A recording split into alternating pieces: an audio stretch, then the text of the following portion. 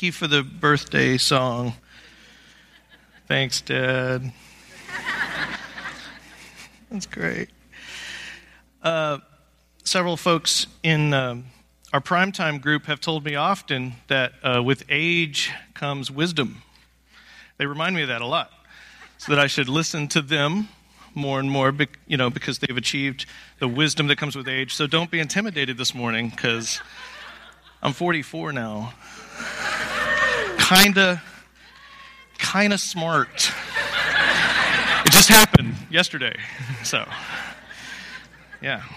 So, I had a lovely birthday, and it was full of blessings and surprises. And yesterday morning, my wife sent me off. She said, "You have to hide because kids want to make you breakfast in bed." And so that was a very sweet, I won't go all into it, but it was a pretty incredible breakfast, let me tell you what. And so I'm very, very blessed. Hallelujah, hallelujah. Let's see here. Good morning, everybody. And I just want to welcome you here to Generations Church. My name's Scott, if you're new with us. And if you have your Bibles, you can turn over to John chapter 14. John chapter 14. In honor of being 44, I'm going to talk today 44 reasons why. No, I'm joking. Last week, we started a brand new series in here called Jesus Is. And the big idea is that we're taking some time in these weeks leading up to Easter, these weeks in the traditional Christian world known as the season of Lent. We're taking these weeks to discover the person of Jesus. We're building up to a resurrection. I don't know if you heard, but the grave is empty. But we're building up to it. So we're going to take this time to learn about Jesus and not only study him like some kind of an academic thing, but our desire is to fall more in love with him. That's what we want. That's why we're here, is to fall more in love with Jesus, not just to study him. We want to pursue who he really is, anything we can do to discover who he really is. And that changes our lives, because it's not, like I said, it's not just an academic exercise. Discovering who Jesus is and following him changes our lives. And so our launching point each week in this little series is going to be these powerful single words used in, especially the book of John, used to describe Jesus, these single words. And last week we explored the enormous implications of what it means that Jesus was called the Word. The Word was with God. He was God. In the beginning was the Word, this ultimate creative reality of God. And hopefully that was a blessing to you. But this week, we're going to skip forward a little bit and drill into the 14th chapter of John, where Jesus is called the Way. We're going to look at the way. So let's start right here in chapter 14, verse 1. Jesus is talking to his disciples, and he says, "Do not let your hearts be troubled. You believe in God. Believe also in me. My Father's house has many rooms. If that were not true, I would have told you that I'm going. If that were not so, would I have told you that I'm going to prepare a place for you?" In verse 3, he says, "And if I go and prepare a place for you, I will come back and take you to be with me, that you also may be where I am. You know the way to the place where I am going." The way. And then Thomas said, "Lord, we don't know where you're going, so how can we know the way?" And Jesus answered, "I am the way and the truth and the life. No one comes to the Father except through me." So just like last week, we said that, Jesus doesn't just come and tell us the words of God. He is the Word, and how powerful that fact is. Today we're going to explore how Jesus doesn't just come and he tell us a way to God. He is the way, right? He's not the doorkeeper, he's the door. Right? And so we're going to kind of wrap our minds around that today. So let's dig into this statement a little bit here. Jesus talks of himself as the way, the truth, and the life. And in the coming weeks, we'll look at those other two. But I think it's interesting, within our culture, we tend to clamor for that second one, the truth. In other words, we tend to detach truth from way and life. We detach truth. And we're going to, like I said, we're going to dive into Jesus as the truth in a few weeks. But very often in the Western church, we boil down Christ following to academic knowledge, gaining more knowledge, or just learning stuff, getting my theology straight, becoming orthodox in how I think. Now, many of you have probably heard this word orthodox. How many of you have heard that word before? Sure. Orthodox, it's kind of a common term. What's interesting is in the study of religion, there's two terms that theologians use that are kind of similar, but they're very different. And the first word is orthodoxy. Orthodoxy is an interesting word. It literally means right thinking.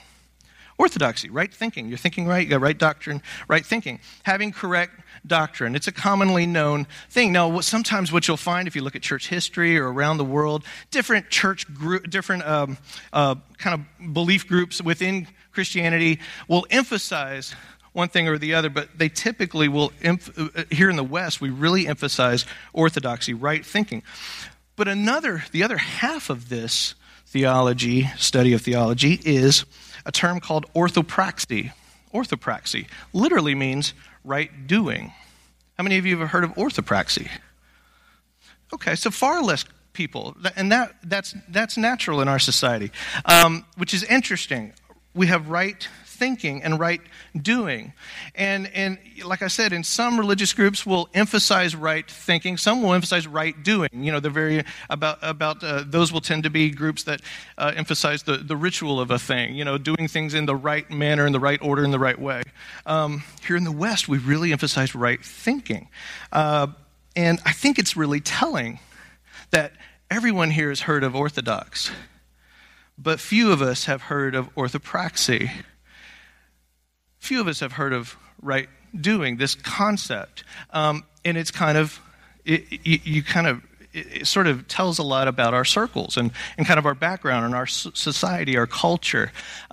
It's really important in our circles. You know, we're not so much on, you know, whether you do things, you know, you follow the right incantation or step or, you know, tradition, that kind of thing. In us, it really matters what you think. Do you believe the right list of things? Do you believe the right doctrine?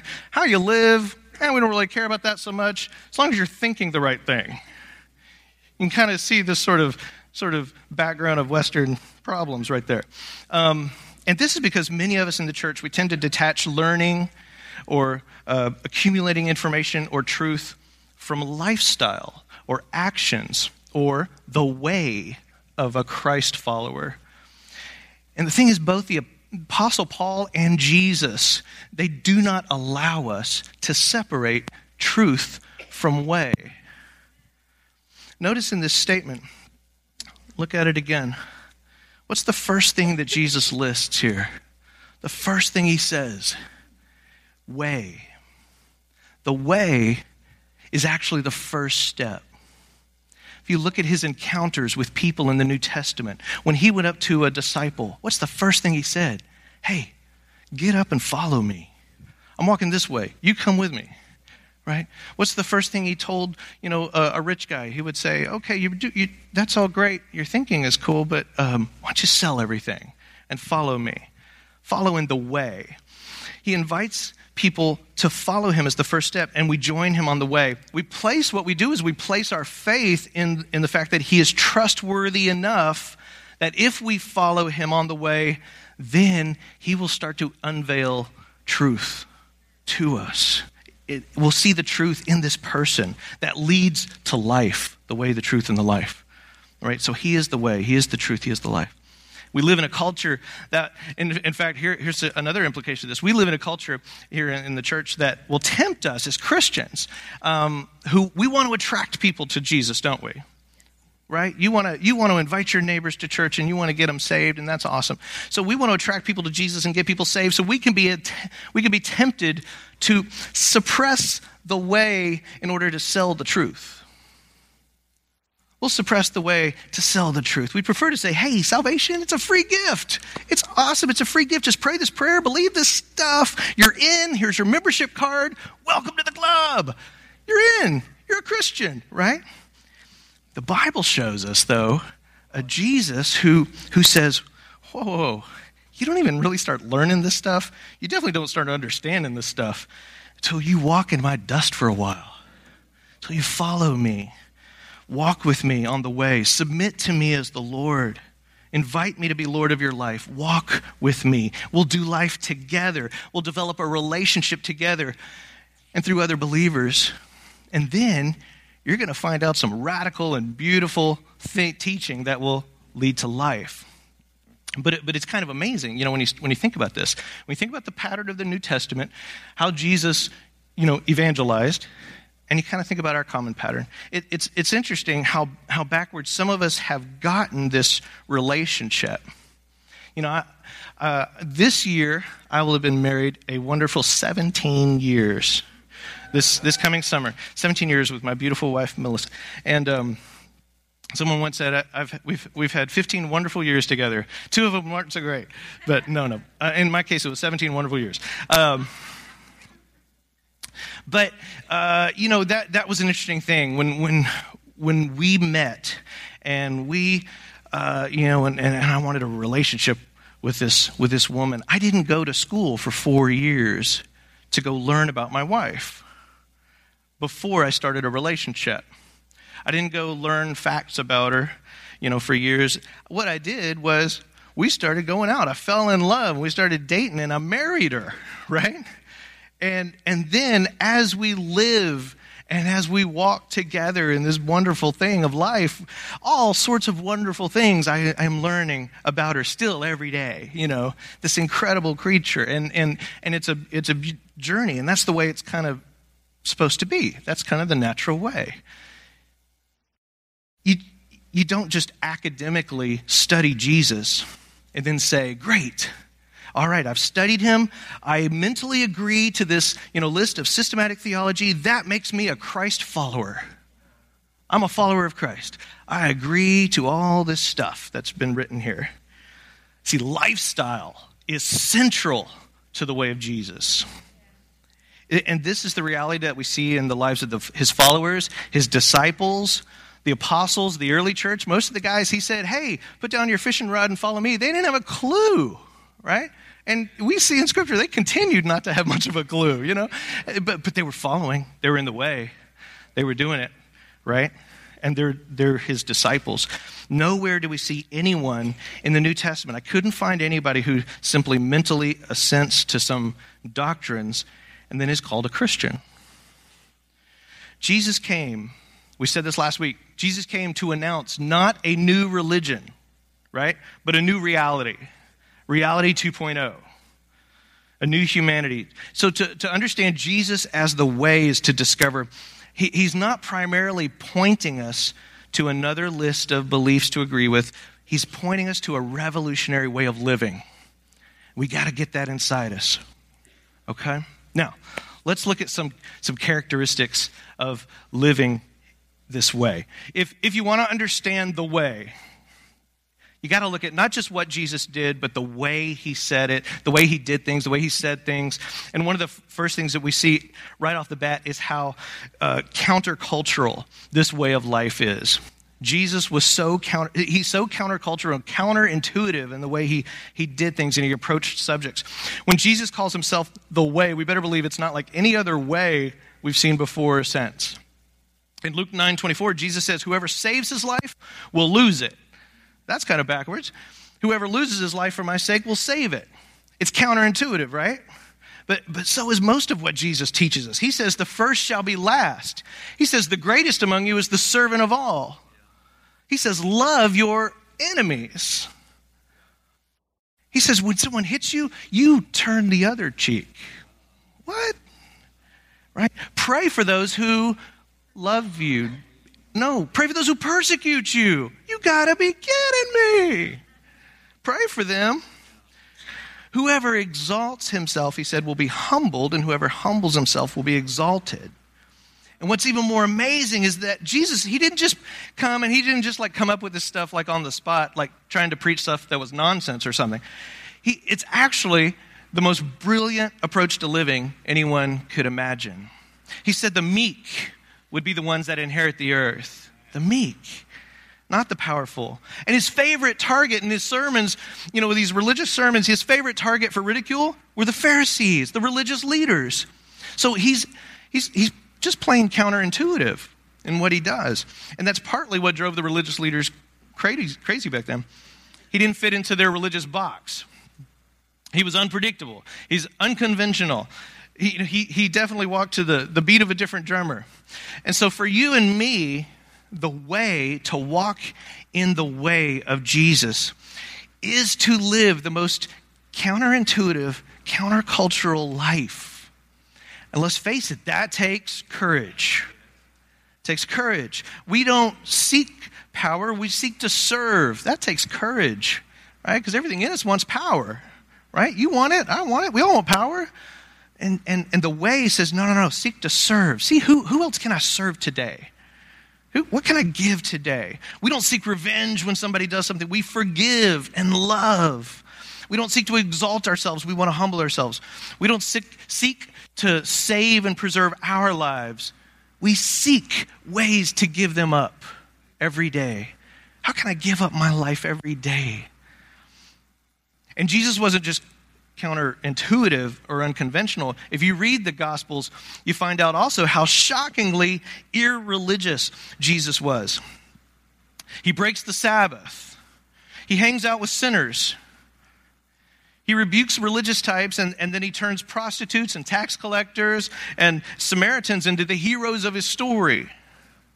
Right? That's irreligious. You never really know what he's going to do next. And he'll one time the crowd wanted to crown him king, and he disappeared right through them, right? He just kind of snuck away. And yet, he walks right into Jerusalem when the Pharisees are trying to kill him. Right up there. And eventually, you just learn with Jesus, you got to expect the unexpected. He's predictably unpredictable, which brings us to another distinctive characteristic of the way. Let's look at Galatians 5. Scripture says, let us keep in step with the Spirit. Let us keep in step with the Spirit. One of the ingredients of living in the way is a willingness to be led by the Spirit. To do whatever, whenever, wherever He calls, I'm there. I'm going to do it. And that's exciting, but let's admit it. That's kind of terrifying too. It's a terrifying way to live. There's a part of us that wants predictability, familiarity. We want stability. But that's not, honestly, it's not really what Jesus offers. That's not at the top of his list. Predictability, familiarity, and stability. There's kind of an old saying, you've probably heard it, if you want to make God laugh, tell him your plans, right? The life of the way is full of surprises. If you don't want a dull life, there's no better way to live than according to the way of Jesus. It's exciting, but it forces us to give up something that we all love. Oh, it's something we're addicted to. It forces us to give up control. The addiction to control. Oh, control. It hurts, right? There was one time, I was at work, and I'm working, and I kind of have my day planned out. I've got my week planned out. I've got everything like in a little spreadsheet, color-coded. And everything's, I know what's going on, and everything's got to happen just so. And I think maybe it was my birthday. Maybe it was my birthday again. Coincidence. My wife shows up at the office. Beautiful wife shows up, walks in. I'm like, hey, honey, it's so good to see you. What are you doing here? And she said, I'm here to kidnap you. And it's all set, and we've got a sitter for the kids, and I've asked your boss, and you've got we're going to take off. We've got dinner reservations downtown. We can stay at a place downtown. It's going to be fun. It's going to be a great night.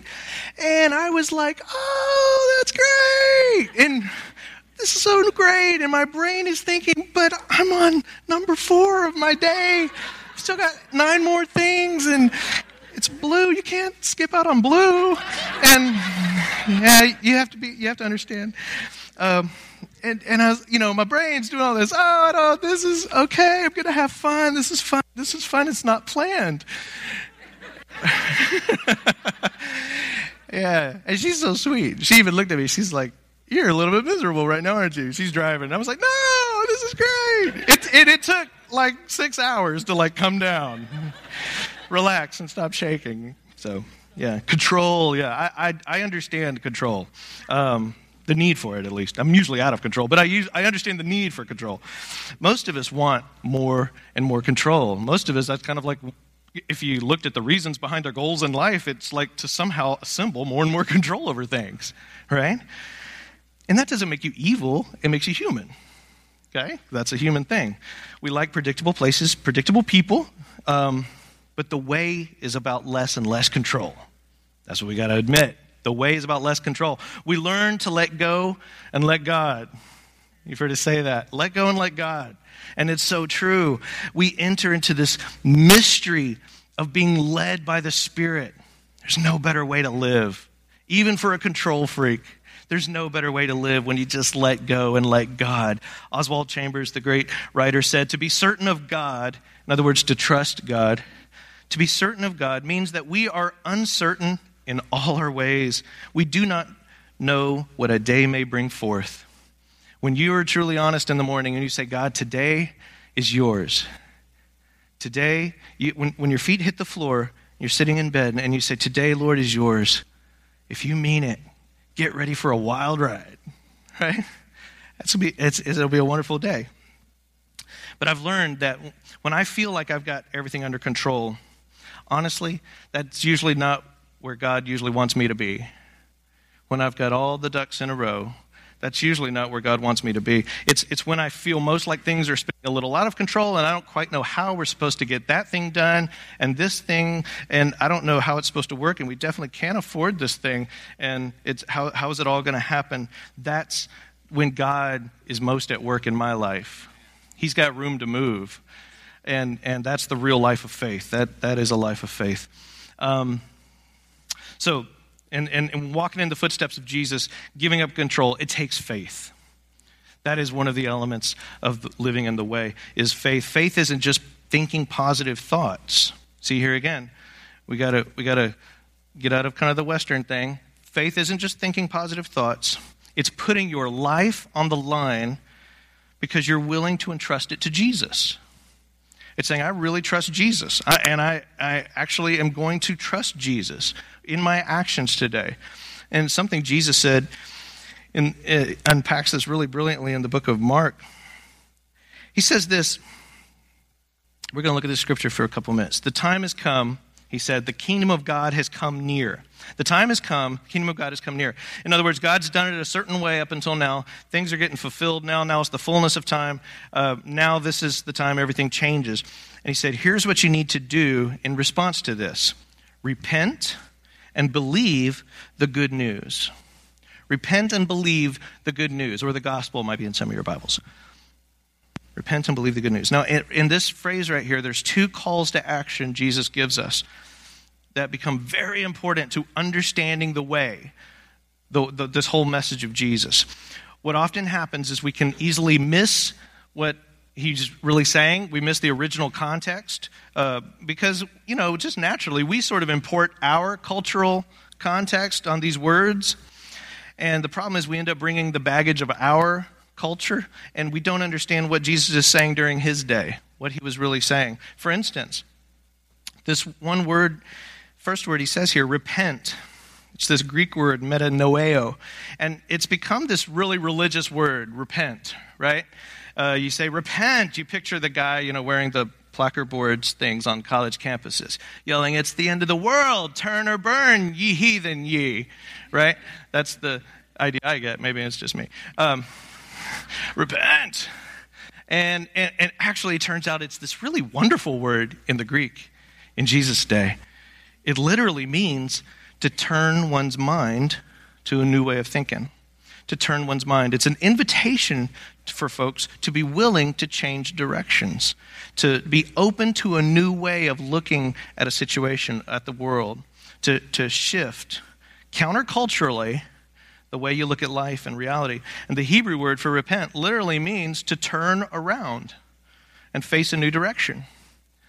So he's telling you, turn around, face a new direction. And then what does he say to do? Believe. Believe. This is another word that we typically assign some kind of a mental action to. It's the same word. It's this word pisteo in the Bible, the Greek word. It's the same word as the word for faith. What we call believe or faith in the Greek is the same word. It's a relational word, it turns out. It literally means to trust in a person. To trust in a person. It doesn't necessarily mean to understand or mentally assent or agree with the list of things. It means to trust in someone. That's very important. To trust in someone. And if you only get one thing this morning, I want to invite you to not just believe that we have to go through life trusting in things or ideas. I want to invite you to trust in someone, to believe in someone, and to be faithful in our relationship with that person has another meaning for it. It's very relational. It's a relational word. Let's think about it. If Jesus were to come to you right now, Jesus comes to you right now and he says, follow me, okay? Repent, take a turn in a new direction, look at things differently, and trust me. Believe in me. Follow me. Let's go. If Jesus said that, what would your response of faith actually look like in that moment? What would it look like on the outside? It would look like following Jesus, right? It would look like following Jesus. That's it. And whether you understand everything, every little thing or not, your lifestyle would say to the world would look at you and say, you would be saying, I'm putting my faith, I'm putting my trust in this Jesus. I'm going to walk in his dust. I'm walking in the way of Jesus. It doesn't mean everything's clear. You've got, all your doctrine figured out just right. You've studied things and you've gone through the thorough exegesis of all the scripture and the original Greek and Hebrew and you got it all. You have no more questions. That's not what it means. It means I have faith that Jesus is trustworthy. Do we have faith this morning that Jesus is trustworthy even if you hadn't got him figured out yet? Even if you've got some serious questions, some serious doubts going on. If you're there today, I'm telling you, this Jesus is trustworthy. You can trust him with your life and with your lifestyle. You can get up and follow him. And he's not going to bash you over the head because you don't understand everything yet. He's trustworthy. And so you say, so I'll follow him. And along the way, you get to ask him questions. And you deepen your relationship with him by not only obeying his commands, but learning about him and that sort of thing. And you live it out together. It's active. That's a relationship that's active. It's alive. Many of us Christians, I think, have a brilliant habit of completely misunderstanding Christ's call to follow him. And I've been guilty of this. If you want a really good picture of religion, here it is. We're gathered together. We're studying Scripture. We're studying what things mean, the Greek word for faith, and that sort of thing, Exhibit A. And Jesus walks up to us and says, hey guys, follow me. And we huddle up even closer to each other. We say, oh, that's wonderful. Jesus said, follow me. What do you think that means? That is awesome, man. What do you think? What do you think that means in terms of sort of the the postmodern existentialist dilemma of humanity? How does that fit into that? What do you think it'll mean, like when everything's all done at the end of time? How is that going to look when we're all done following him? And now that he's invited us to follow him, now let's think. Has he chosen us or have we chosen him? That's a serious question. We need to really debate that. And where's freedom, free will in all this? I'm not sure. And if we do follow him, can we fall off the path? Or are we sort of destined to, once on the path, always on the path? I don't know. These are serious questions. We need to answer these questions. I don't know if I'm eternally secure on this path. What about? And then we do something even more fun. We separate these little camps. These separate little camps of people all huddled together who are asking the same questions and agreeing. And because we think following Jesus means we have discussions about Jesus. right? And when we finally do look up, Jesus is like way down the road. He's going, guys, I'm going to head down here. Y'all catch up when you're done, right? Bruxy Cavey says, when God just becomes the subject we study, we are starting to kill the relationship. When God becomes the subject we study, just becomes the subject we study, then we're starting to kill the relationship. So God is more than a system for us to understand. He's more than a hobby. He's more than an intellectual pursuit. I love intellectual pursuits. They're fun, right? They make for great times with a friend at the coffee shop. But God is more than that. He's more than systematic theology. Not that theology and doctrine aren't important. They are. They're not. It's not that they're not important for us to study. But honestly, they are of infinitely lesser priority to a follower of the way, who is Jesus, than investing ourselves into a relationship with him and following the way, who is Jesus. Those things really come second. Following the way is of infinitely higher priority. And living that relationship with God, living that relationship with other people, the people whom God loves. It's a testament to our habit of completely missing the point, that we've often substituted winning a theological argument instead of building a relationship as the method by which we show ourselves as true disciples. That's how I show myself as a true disciple, not by winning the argument, but by building a relationship. Paul even tells Timothy in 2 Timothy 2, he says, remind everyone about these things and command them in God's presence to stop fighting over words. Such arguments are useless and they can ruin those who hear them. That's pretty strong language. Another way we can subtly miss the point of following Jesus is somehow we take that to mean, well, yeah, I'm going to follow Jesus. And we take that to mean that Jesus is going to follow us. And so I'm a follower of Christ. And in our brain, if we were being honest, the picture we really have is Jesus follows me everywhere I go, right? In John 10:27, he says, my sheep hear my voice, and I know them, and they follow me. So this is a common mistake. It kind of looks like Jesus says, follow me, and we're like, okay, Jesus, I tell you what. I'm going to live my life, right? I'm going to live my life. And Jesus, you sort of follow me. And you help out when I get in trouble. You're the one I'm going to turn to. And in return, we meet Jesus here once a week at the church building. I'm not going to follow you every day, Jesus. Don't get crazy. I'll meet you here once a week. That's what following you is. And, it's Sunday. It's time to go meet Jesus. I'm not sure where he's been all week, but we're going to go meet him at church. So now, like I said, you can have the discussions. They're awesome. I love them. I love the discussions, asking the questions about what it all means. But let's do so while we walk.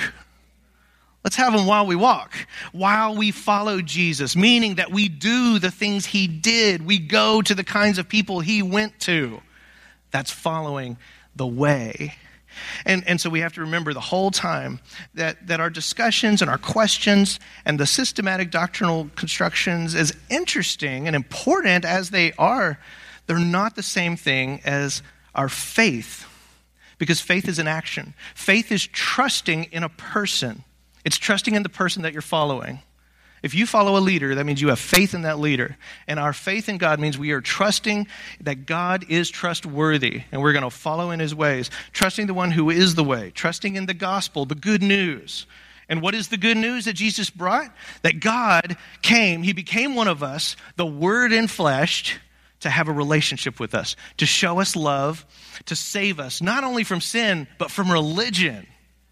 That's great news. That is good news. He saved you from your sin, the bondage of sin, and he also saved you from religion, right? No more killing your sheep and offering it on the altar in hopes that, some angry God will spare your life just one more day. You don't got to do that. We're free from that. Jesus says, that is the good news that I'm here to deliver. Trust in me. See, religion has this habit of taking what ought to be a relationship and it turns it into a system, right? Wherever you see a relationship being turned into a system, there's religion. There it is. And faith is not a religious system. Faith is trusting enough in the person of Jesus to walk in his ways. To walk in his ways. Little Bible trivia here. What was the first name given to these brand new group of Christians in the first century, even before there was the word Christian? Do you might know? The Way. Followers of the Way, right? And this is what they were called, notice, by people who observed these strange new folks. The Way. We see it in the book of Acts. They were called those who belong to the Way. Outsiders called Christians this. Christians didn't label themselves this. That's what others called them. Why? Because these outsiders could look at them and go, I'm not sure what all they believe, but I'll tell you what, they live different. Those people live different. They have a whole different way of living, right? There's this countercultural movement going on. It's against the flow. Those people aren't buying into the rules of culture. There's something different about them. Humanity 2.0. It's a new way of living. A new way of living. It's not just a new set of rules or beliefs that you got to agree to before you join. It's a new way of living that then begins to transform your understanding. Right? Because that does come. I'm not saying that doesn't happen. It's a new way of living that begins to transform your understanding. So, having said all that, let me just give you a little word of caution right here this morning. Keep in mind that right here what we're doing, we're studying Jesus in Scripture, right? We're studying Jesus in Scripture, and in this series, that's what we're doing, studying Jesus in Scripture. We're exploring in this Sunday morning setting, in this beautiful building, and we're all here together, that what it means to live in the way. We're studying what it means to live in the way, but this is not the same as living in the way. Do you understand what I'm saying? So I just want to make sure we're all, see, this is important. We've gathered here together to do this. We're studying what it means to live in the way. We're not yet living in the way. Okay? Faith is hearing the sermon, the word preached, and then doing the word. Okay? So this is like the academic portion of, before you become a doctor, you got to go to med school. And you got to go to a lot of med school, but you haven't saved any lives yet, right? You're not in the ER saving bleeding people. So we're not being Jesus to the world till we step outside these doors. Okay? And I have to remind myself that too, because, I'm just like you. I'll Sunday morning will finish, and, whether someone else is preaching or I'm up here, so whatever's going on, I'll leave Sunday morning feeling pretty good about myself. Hey, way to go, Hale. I've done it. I did it. I did my part, and this is not my part. This is not it, right? We're studying together, but I get to be a follower of the way in about 10 minutes, right? That's when it starts. Because central to living the way of Christ is relationship. It's relationship. It's not enough for us to just come in here and learn stuff about God once a week. We got to figure out how to live in community with each other, forming relationships with each other. Now that's important. Those relationships we have with each other are important, because then we do get to see Christ in action, in the flesh, in the works that we do together. When you and I get together and we go bless the world, that we get to see Christ in action, making disciples of the people that God puts in your circle. Every single one of you have a circle of people that God has put in your life, and it's a unique circle that's not just like anybody else's circle. And that's a huge responsibility to make turn those people into disciples of Jesus Christ. And in the times that we do get to be together and we have those personal, intimate encounters, and we get to talk and encourage one another, we're getting to be Jesus to each other and instruct each other and keep each other accountable. Those are all important parts. Here's what we have to get. Here's what we have to understand. Community with one another. It's not just sort of important or sort of vital to the success of church. Community is the church. Community is the church. It is by definition what the church is. The body of Christ. We were called the body of Christ. So if the church is not doing that, then the church is somehow failing to really be fully itself. I heard someone much smarter than me say, real church happens when we turn to face each other. Real church happens when we turn to face each other. So this is just half the picture of church. This right here, this is half the picture. Everyone's sitting in rows, facing the same direction, listening to the, paid professional holy man, teaching information about God. That has its place. Exhibit A. Teaching and worshiping together is great, but never forget that a crucial part of our lives as Christ followers has to happen outside these walls. It has to. And teaching can help us grow in different ways. It should. And it can offer you information you didn't know or help you to maybe inspire you to look at things a little differently. But that's not the entirety of what the way is.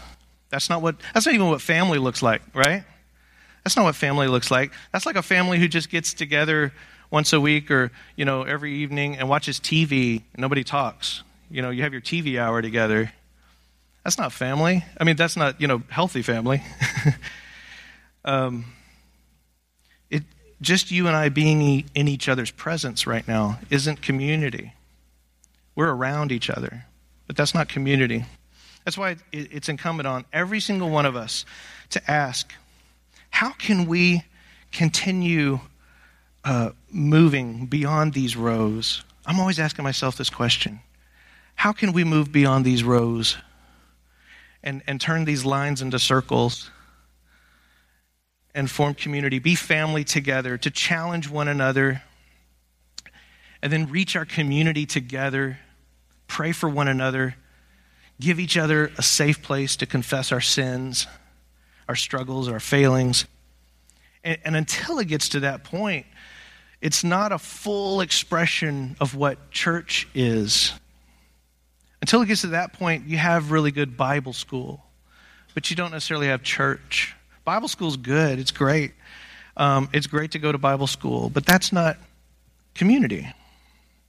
And so that's something that is really on our heart here, to continually improve here at Generations. We always want to do that, to ask God to help us create more opportunities, more environments, more space for that to happen during the week. As soon as these doors, open and everyone leaves here, we have to be open for God to do a new thing. Are you open for God to do a new thing?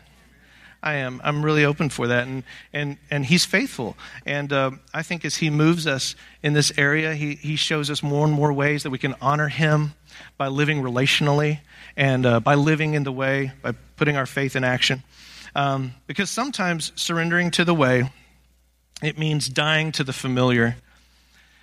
Surrendering to the way often means dying to the familiar, dying to the traditions of that we've had, the traditions of men, the norms of our culture. Being willing to give up what's comfortable. I know that's hard. I sympathize with that. Being willing to give up what's comfortable so that we can walk in Jesus' footsteps, so that we can reach new people. I'm really not interested in just reaching ourselves here, for the next however long. I want to reach new people. I want together with you. I want to partner with you. I want us reaching new people. And I want us reaching new people all during the week, right? And then bring them in here, right? Bring them in here because this is an important part of it all. But the way happens during the week. And we got to be willing for that. Traditions are great. Traditions are great when they remind us of who God is. A tradition can be very powerful.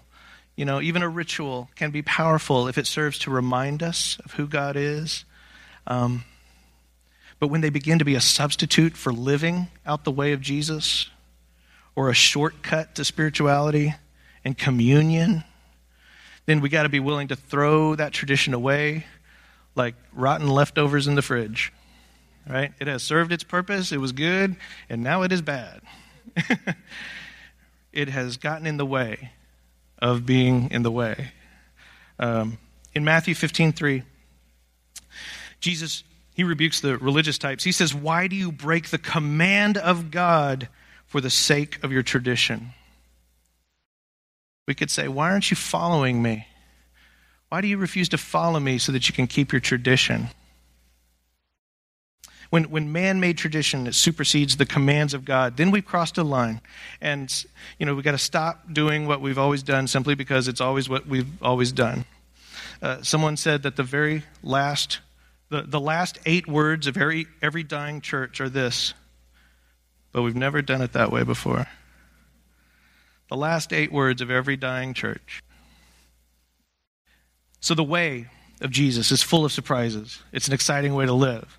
It's an exciting way to encounter God, to relate to your fellow believers, to relate to the world. It's an exciting way to have church. The way. It's full of surprises. It requires staying flexible and adaptable. I want to finish up here with just one little story. One time Jesus, he was talking to this guy in the Bible named Nicodemus. Nicodemus was a very educated, very wealthy, respected, powerful religious leader. He was one of the bigwigs. He was a significant person in society, well respected. He would have been considered an elder of his day. He was probably older than, the average of society. And Jesus does this very Jesus-y kind of thing that he likes to do. He challenges him in a way that would have been sort of terrifying for this older, wealthy, powerful man who is now secure in the place that he's achieved in life. Jesus just comes along and just, knocks over everything. He tells him to be born again. Remember, he's talking to an older gentleman. He's telling this older gentleman to be born again. In verse 3, Jesus says, no one can see the kingdom of God unless they are born again. And then later in verse 6, Jesus tells him, flesh gives birth to flesh, but the Spirit gives birth to spirit. And then later in verse 8, he says, the wind blows where it pleases. You hear its sound, but you cannot tell where it comes from or where it's going. So it is with everyone born of the Spirit. This sounds like spirit kind of living here, right? Jesus is challenging Nicodemus here to swap all his years of control and competence for newness, right? To exchange his certainty for mystery. He's asking a lot of this guy. He's asking him to exchange his faith in a static, unchanging God for a living relationship with the wind that blows where it pleases. It's a lot to ask of this guy. One writer, Gerard Kelly, he said that Jesus was asking this religious leader to give up religion and inherit the wind. Give up religion and inherit the wind. That's a pretty good description, I'd say, of walking in the way. Give up religion and inherit the wind. And Jesus offers us a way of living that's not the same old, same old. It's definitely not. It's a way of life that'll completely turn everything upside down in the most wonderful way you can imagine. Because he loves you, right? He's not just messing with you. He loves you. The poet Ralph Waldo Emerson said, don't go where the path may be. Go instead where there is no path and leave a trail. Right? That's exactly what Jesus did. And he didn't just tell us about another path. He became the path. He is the way. So here's my challenge to you this morning. Wrapping this up. Here's my challenge to you. Let's follow in his footsteps. Ask God this morning what that means for you. To follow in his footsteps. To get up and actually follow him. Believe in the good news. Believe in him. Trust in him because he is trustworthy. Trust in this person, Jesus Christ, enough to follow him no matter where it leads you. He's the way. Jesus is the way to happiness. Jesus is the way. You want happiness? Jesus is the way to happiness. You want success? Jesus is the way to success. He's the way to a fulfilled life. You want excitement? Jesus is the way to excitement. He is the way to freedom from bondage. You want to be free from that thing? Jesus is the way. Walk in his steps. He invites you to walk in his way because there really is no other way, right? The other ways are all dead ends. He is the way. You can follow him because you can trust him. Amen. I'm going to invite our prayer partners to come forward and let's pray while they're coming forward. Heavenly Father, we love you so much. We thank you, Jesus, for being the way, for showing us the way, Lord God. You gave us this beautiful, beautiful picture just in your daily life of what it looks like to walk in that way, Father God, to walk in your footsteps. Help us. Give us the courage, Lord, to trust in you. Help us to trust in you. You said if we just had faith of a mustard seed, that we could move mountains, Lord God. Give us that courage, that faith in you, that trust that you're going to come through. You'll always be there. You'll never leave us or forsake us, Father God. Help us to walk in the way. Show us the little areas, Father God, where we've been sort of lulled to sleep, where we've just sort of been talking about the way and not walking in the way. Show us those things, Father, because we want to please you. We want to do great things for you, Lord God. We thank you for what you're doing in us. We thank you for what you're doing in our church, Lord God.